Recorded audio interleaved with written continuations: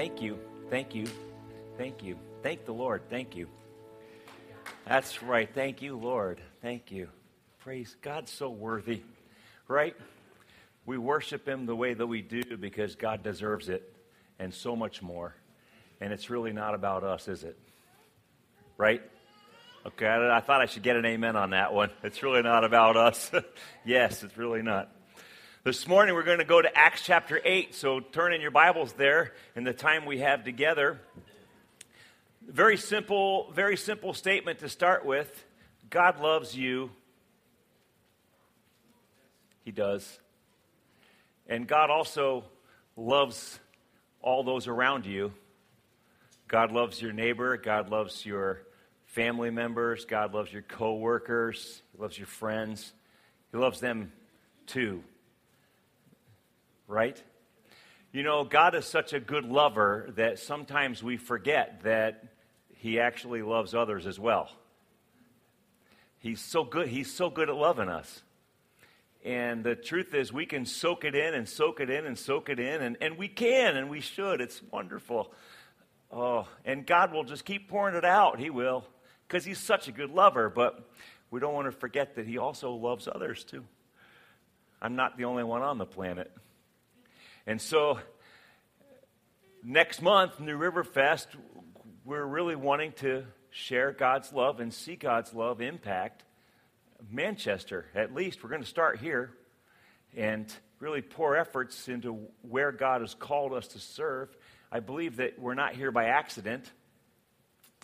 And so we've been preparing for that. We felt like because August is such a big deal, we've got to prepare for it. And so this whole month of July, we've been doing that. And 3 weeks ago, we passed out these pink cards, and you were to put the names of 3 people on this card that you're praying for who don't yet know Jesus. And we are giving them by name before the throne of God every day, trusting that God is at work and that it will only be a matter of time before these precious ones that we love will discover the same joy that we've discovered in Jesus.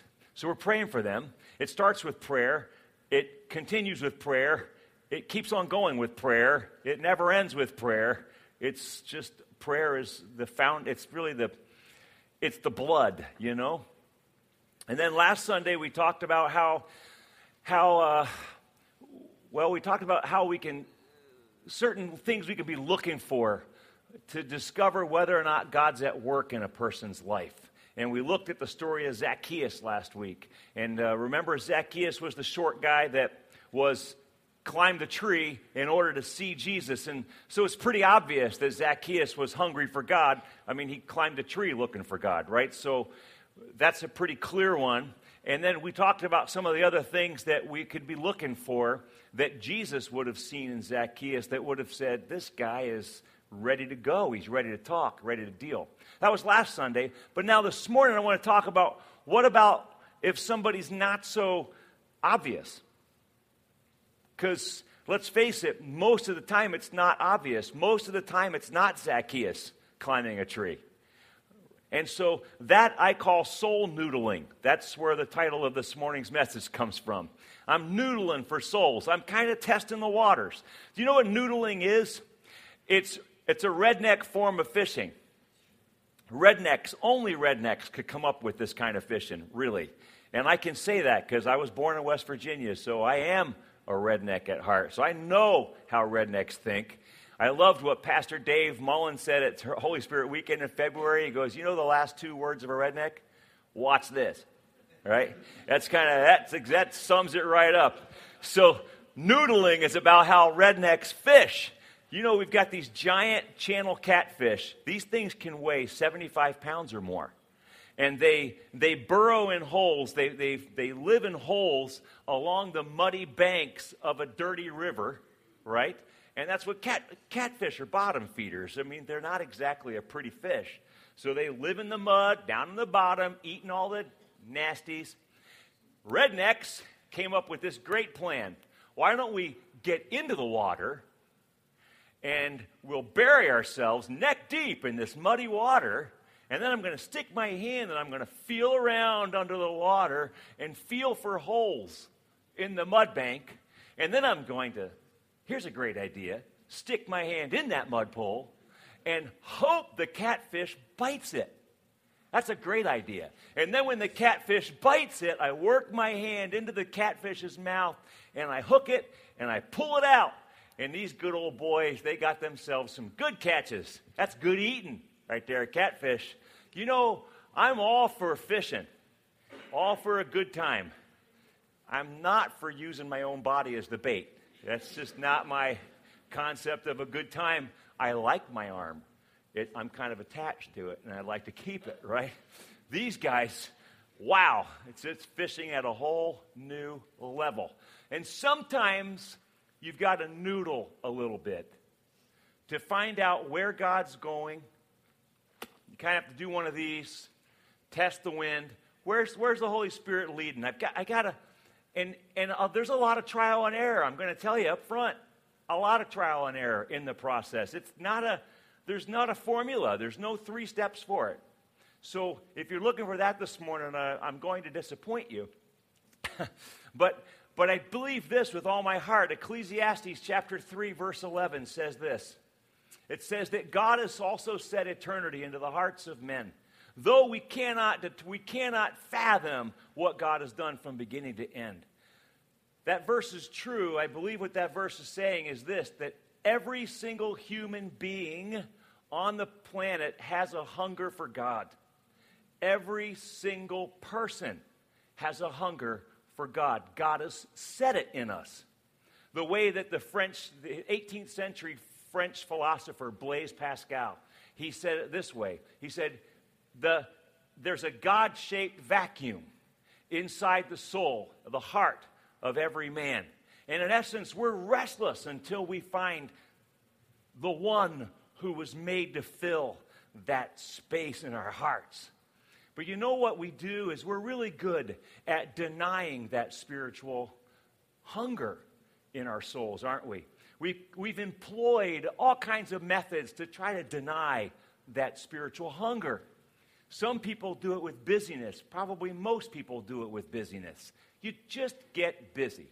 Work, family, home, stuff, bills, busyness. And you know what? And when I'm busy, I don't really have to think about God much because I'm busy.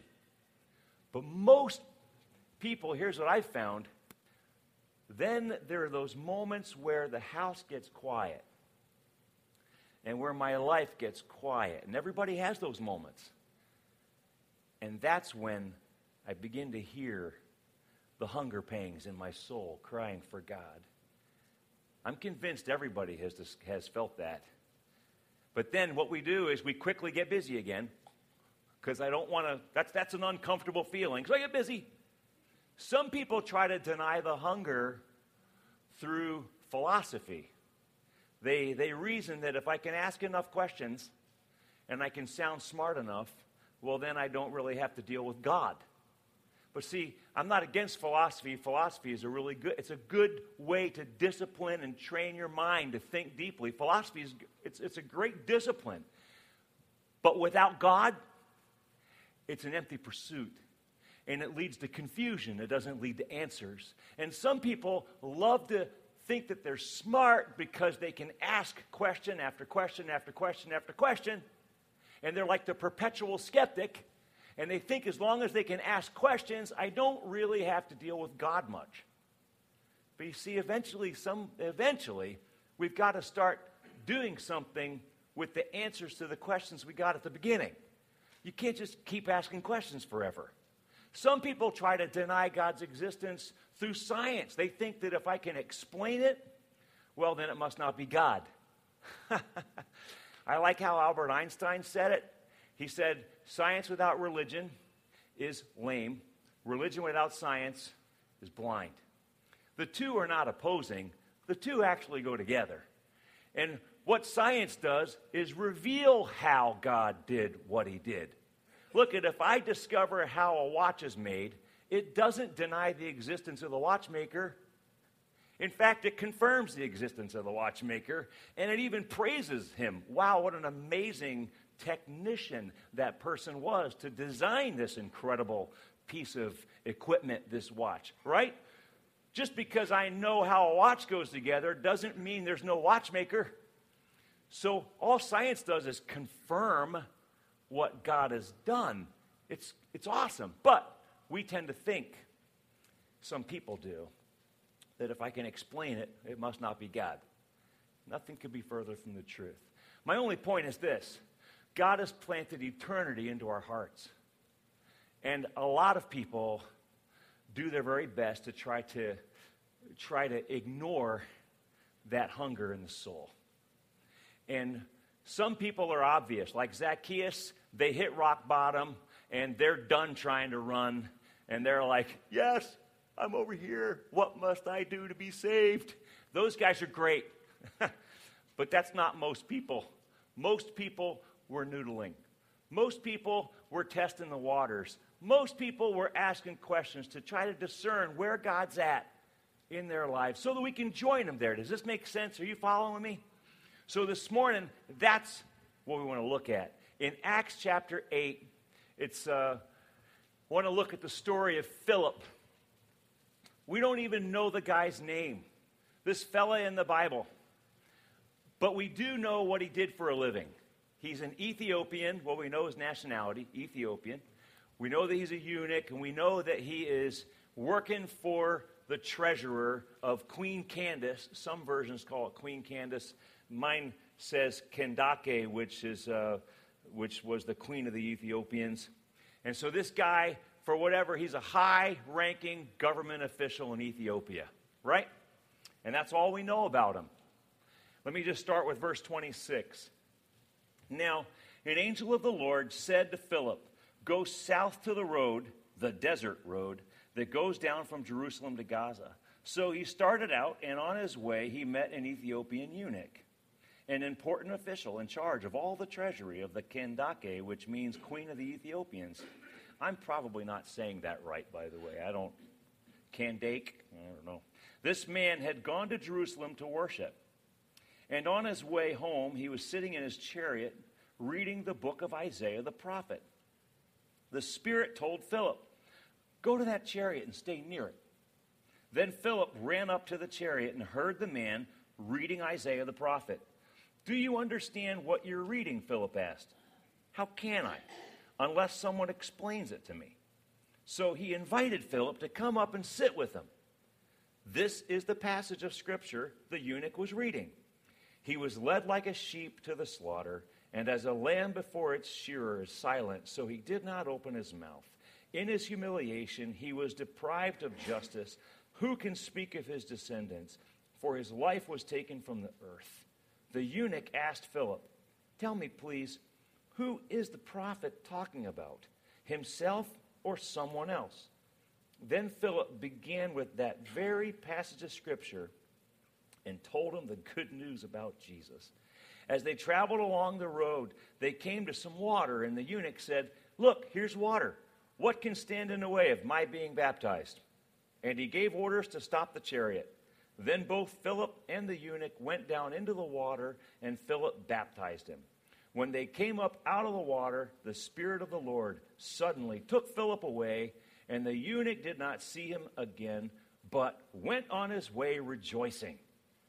Philip, however, appeared at Azotus and traveled about, preaching the gospel in all the towns until he reached Caesarea. So let's talk about this. Verse 26 says, an angel of the Lord says, hey, Phil, I want you to go down the desert road. The desert road. It's the dark alley. It's the seedy neighborhood. It's the road you wouldn't normally go down. I want you to go down the desert road, Philip.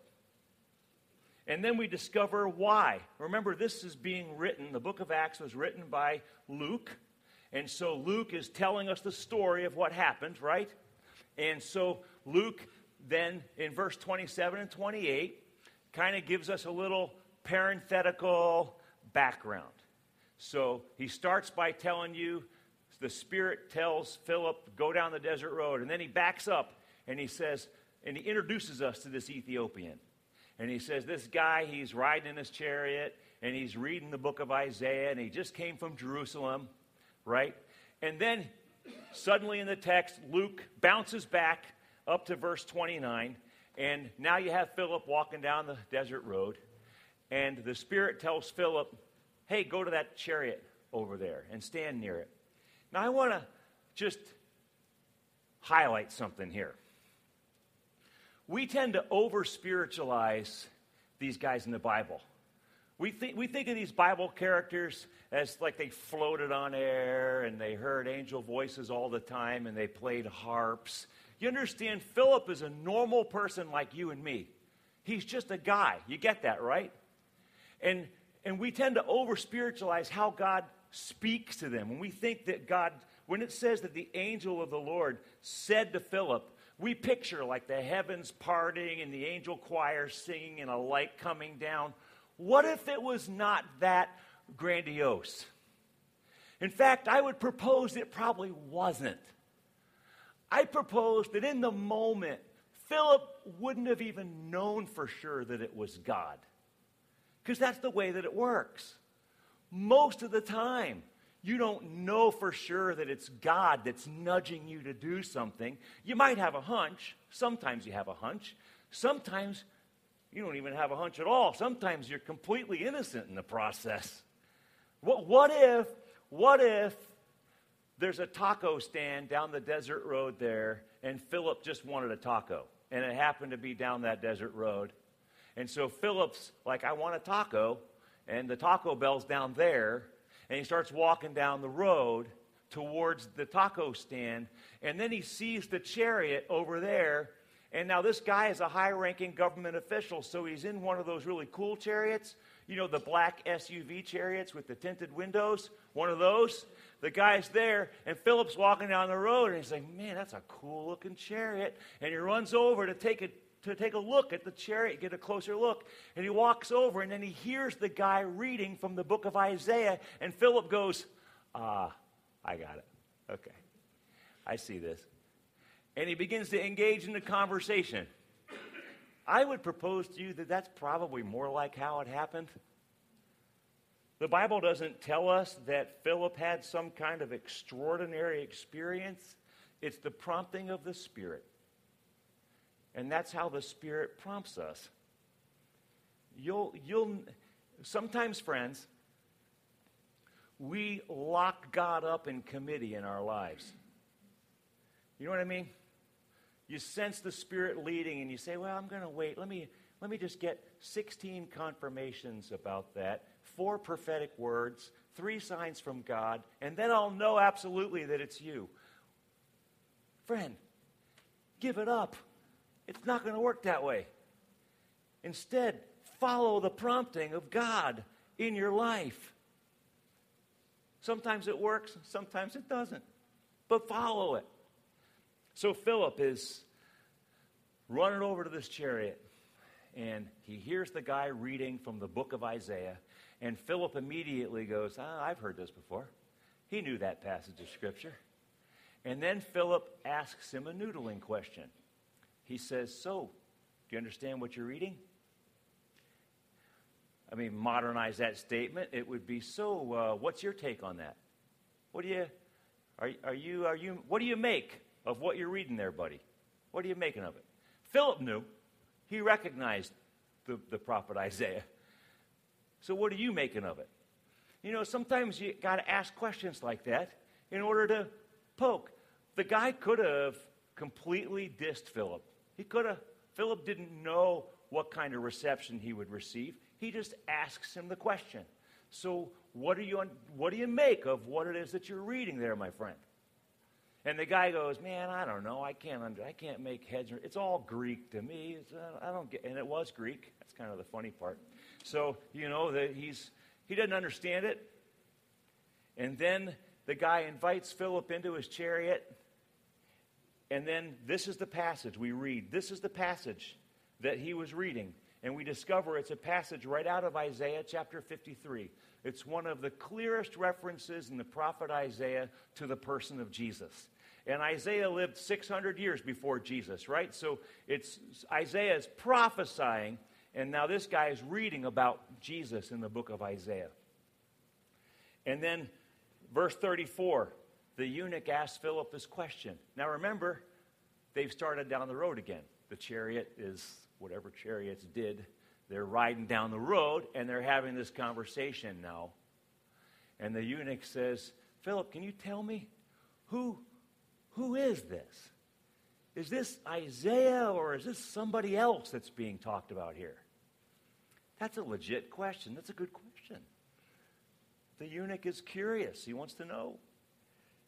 And then verse 35 is really important. Don't overlook verse 35. It says, Philip began with that very passage of Scripture, and told him the good news about Jesus. Sometimes in our zeal, we fail to listen. And listening is a really important part of sharing Jesus with somebody. I have to be willing to listen to where they're at first and turn off my spiel, my little Christian spiel that I want to just dump on somebody. Shut that down and listen to where they're at. Philip listened to where he was, heard the man's question, started there, answered his question, and then from there began to unpack the story of Jesus as it's told through the Bible. Probably one of the best things that you can do next month, the best things you can do when you're talking with somebody about Jesus, listen. It'll tell you a lot. It'll tell you a lot if you just listen. You got to noodle a little. And by noodling, I mean you got to ask some questions. And I got to say, I don't know, there's no book. I wish I could give you a book of 100 great questions to ask when you're noodling, okay? But I can give you a couple that I do, and these aren't by no means the authority, so please don't hear that. I'm not putting this on you. But I want to just give you some samples so that you get an idea for what I'm talking about, okay? So, like, for example, we just had this movie, The Shack, that was playing in theaters not too long ago. That's a great noodling question. Hey, have you seen the movie Shack? Have you seen that movie? If they haven't, okay, you move on. That's fine. No biggie. If they have, well, now you've got something further to talk about. See what I mean? That's a noodle question. Or how about I like to ask people, what was, growing up, what church did you go to? Did you go to any church growing up? What was that like for you? I ask growing up because I don't want to ask where somebody's going to church now, because they invariably feel guilty. Oh, yeah, it's been 6 years. That's not my point. I don't want to make you, I'm not trying to do that, right? I want to know where you're at. I'm trying to, you see what I mean? You're noodling. So where did you come from? What church did you grow up in? What did you go as a kid? What was that like for you as a kid? Somebody that grew up in a Catholic home, and I say this, let me qualify this. Listen, this conflict between Catholics and Protestants is crazy. It's not good. My goal is to not convert somebody, okay? What I like to say is this. If you know Jesus, it'll make you a better Catholic. I'm all about Jesus. If you know Jesus, it'll make you a better Baptist. It'll make you a better Lutheran, right? I'm not interested in where you sit on a Sunday morning. I'm interested in where your heart's at with God. I want you to know Jesus. Follow? So let me clarify that. And let me say that to you. If you know Jesus, you're a better New River person. And in fact, I would say to you this morning, if you don't know Jesus, you're wasting your time here. Really, it's the truth. I love you. So I want you to know Jesus, because he's what this is all about. Like, without him, this is empty. That's what I mean. So if you don't know Jesus, you might as well be an IHOP, you know. But come here, because we'll tell you about Jesus. And maybe you'll get to know about Jesus, and you'll hear about him, and you'll trust him. But that's what it's about, see? So I'm not interested in converting a Catholic. That's really not my goal. I just want them to know Jesus. So I ask this question a lot of times with Catholics. I love this question. So what did your confirmation mean to you? You get lots of great answers. And it also opens the door for some tremendous conversation about Jesus. You follow? I hope just 3 examples, noodling questions. You're just testing the waters to see where God's at work, to see what's going on. That's all you're doing. That's soul noodling. And so Philip is riding down the road with this guy. And he must have talked about baptism at some point, because as they drive by a pool of water or something, a puddle or whatever, and the guy goes, "Hey, what's stopping me from getting baptized right now?" And Philip says, "Nothing. Let's do it." They stop the chariot. He dunks him. He gets baptized. Let me say something about that real quickly. Friends, in the American Christian church, we get baptism all wrong. We've turned baptism into something that you have to prepare for. We've turned baptism into something that you have to work 6 months on, take 6 months of classes, and then serve God for 10 years impeccably, and then you might be qualified. You might be good enough to get baptized. Friends, baptism is not for mature Christians. Baptism is the first step. It's one of the very first steps in a person's walk with Christ. It's not one of the last steps. Are we tracking with that, right? But we've somehow turned it into that, and I don't know why, and I don't even know how we got to this place, but it bothers me deeply, because baptism is just, it's basic. It's Christianity 101. It's the second step. Romans chapter 10, it says that if you believe in your heart that God raised Christ from the dead, and you confess with your mouth that Jesus Christ is Lord, you will be saved. Baptism is the confession with my mouth. It's me publicly standing before people going, "Hi, I'm Doug Rouse. I have decided to follow Jesus." Now, from there, I don't know where, God's going to take me. It's going to be great, I'm sure. But this is where I begin. See, that's baptism. Okay? We've way overcomplicated it. Way overcomplicated it. What we've done is we've turned it into religion, is what we've done. Religion has gotten its tentacles around it and completely robbed us of this really valuable gift. So Philip baptizes the guy, and then suddenly, and I can't explain this. I admit I don't understand. It's mysterious. Suddenly, Philip just disappears. It's like Spock called him up and he beamed him somewhere, right? Philip disappears, and I don't know how that looked or what that was. To be totally truthful, I don't even want to speculate. But Philip finds himself at Azotus. And then Philip begins to preach around the area, and he ends up in the city of Caesarea, and he's preaching in Caesarea. Friends, here's the deal. Give God your schedule. Give God your schedule. Because if you want to enjoy divine appointments, you need to understand divine appointments are not going to happen when it's most convenient for you. In fact, most of them happen at very inconvenient times, like the DMV, right? Or you're getting your oil changed, or you're sitting there at the Jiffy Lube waiting for your oil to change, or you're changing a tire, or you're whatever. It's amazing. The truth is, divine appointments can happen anytime, anywhere, under any circumstance. Are you willing to let God dictate your schedule and change it on you in a dime so that you can participate in what God's doing? Are you willing to follow the nudge? Okay, let's demystify it. You're not waiting for the angel choir to visit you in the morning when you wake up and give you your plan for the day. No. I'm just enjoying Jesus today. I'm enjoying Jesus today. I'm going through my day.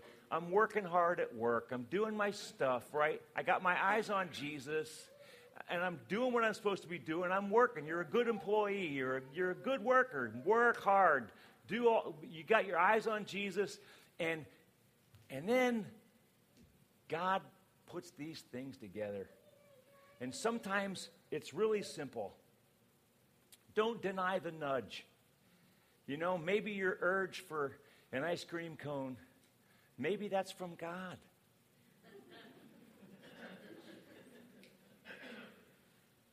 And you end up at the Dairy Queen, and there's somebody there who's just ready to talk about Jesus. Hey, the very least that happens is you get an ice cream cone. And the most that happens, you were a part of something really cool that God did. I mean, that's like a win-win as far as I'm concerned, right?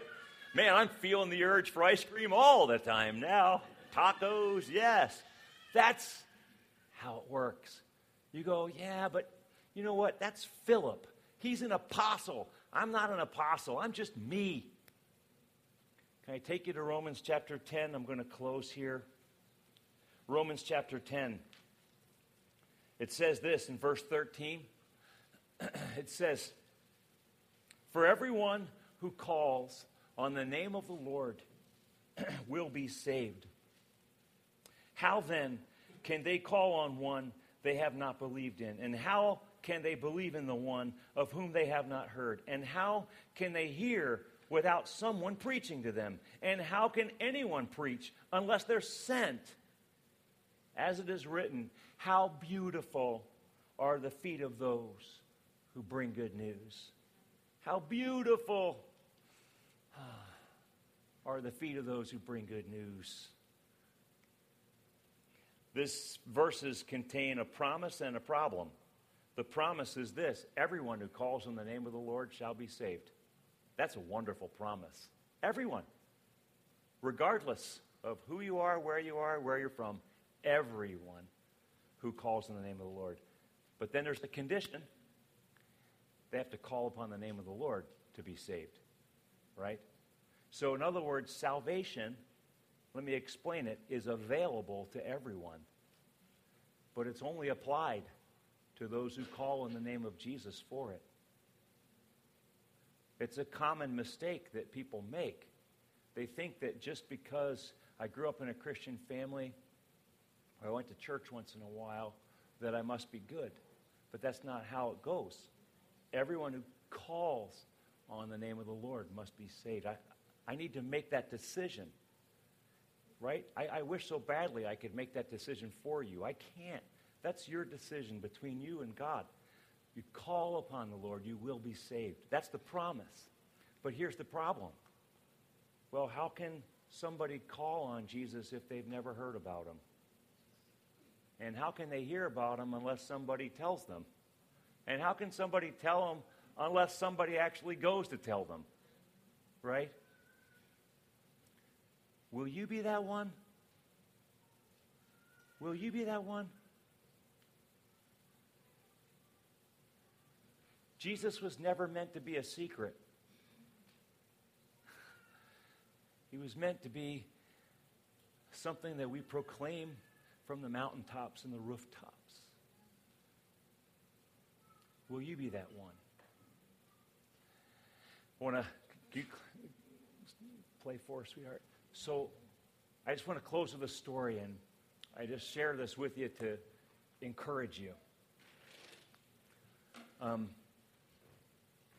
When I was in college, I graduated 30 years ago. It's hard to believe. The 4 years that I was in college, I went every Friday night down to Brooklyn and did a Bible club with kids in Brooklyn through a church. And I got to be honest with you, every Friday night, the highlight of the night, most of the time, was going to get pizza at Famous Ray's Pizza, 6th Avenue and 11th Street in Greenwich Village. Fantastic pizza, right? Because honestly, these kids were rough. They were rough. And they're city kids. They're inner city rough kids, right? And there were a lot of Friday nights I didn't think anything was going on, and it was pretty frustrating. But I stuck with it 4 years. The pizza was good. And then graduated and moved on, ministry, family, all that great stuff. 8 years ago, my dad is in Uruguay. My dad is a retired chemical engineer, and he does a lot of short-term missions trips. He's 77 years old, just got back from, he's been to China, all over. And so 8 years ago, I like to joke he's spending my inheritance on mission trips. And that's fine by me. Every dime, use it for the Lord. But 8 years ago, he's in Uruguay, and he's speaking at a church there. And a guy comes up to him afterwards, and the guy goes, "You're Ed Rouse?" "Yep." "Is your son Doug Rouse?" My dad said, "Yeah." And then he said, "I'd like you to say thank you to him because 30 years ago, or at this point it was 20-some years ago, I grew up in Brooklyn, and I went to his Bible club on Friday nights. And now that guy's a missionary in Uruguay." I had no idea, right? You just never know. You just never know. You just never know. You have to just be faithful in the moment, friend. To ask your question, to love the person, listen to them. You just never know how that is going to take root and how that takes effect in a person's life. That's not our responsibility. Our responsibility is to be faithful to share it. That's my job, right? So be faithful. Let me just end one more little piece. We'll circle back in this story. So the very last verse in Acts chapter 8 tells us that Philip, after he baptized the guy, disappears, and he ends up in Caesarea. Did you catch that part? It's the last part of chapter 8 there. If you go 2 chapters ahead to Acts chapter 10, you meet a guy named Cornelius. Cornelius is a Roman soldier, tough, rumble Roman soldier guy. Cornelius has an encounter with God, and through a miraculous set of circumstances, calls the apostle Peter to come. And Peter comes to Cornelius' house, and his entire household gives their hearts to Jesus and trust him right in faith. The whole household gets saved, we're told. Cornelius is a very big man of influence, and then you discover where he's from. I almost gave it away. The punchline. You know where he was? Caesarea. Caesarea. So wait a second. You mean the prompting that Philip had to go down the desert road? He checks out a black SUV, government-issued chariot, thinks it's cool, talks to a guy who's reading the book of Isaiah, baptizes that guy, ends up in Caesarea. Do you see the connections? The same is true in your life and mine. Be encouraged. Would you stand? Father God, I just thank you for these friends of mine. I pray your blessing upon them. And I pray, Lord, I pray that you would, oh God, set them up. Set them up, Lord, I pray. Set them up. I want to invite you, friend, as we're here with our eyes closed praying, will you give God your schedule? Just give him your schedule. Can you trust him with it? Can you trust him? If you give him your schedule, you'll still get all your work done. You'll still get your family taken care of. You'll still get your finances met. You just give him your schedule. Give it to him. He'll manage it. And he will fill your schedule with divine appointments. Are you willing to trust him in that today? I'm just going to invite you to our altar here as we close in singing. And if that's your desire, you say, yeah, I want to give God my schedule. It's his. I invite you to come and join me here. You know, maybe even too this morning, you thought, I know I hit it kind of hard a minute ago about knowing Jesus. Maybe you don't know Jesus. Oh, please know, friend, we love you. And we would love nothing more than this morning to be able to pray with you and introduce you to our best friend. So I'd invite you to come. We can talk about that here, okay? But as the worship team leads us in singing, you come and let's give God our schedules.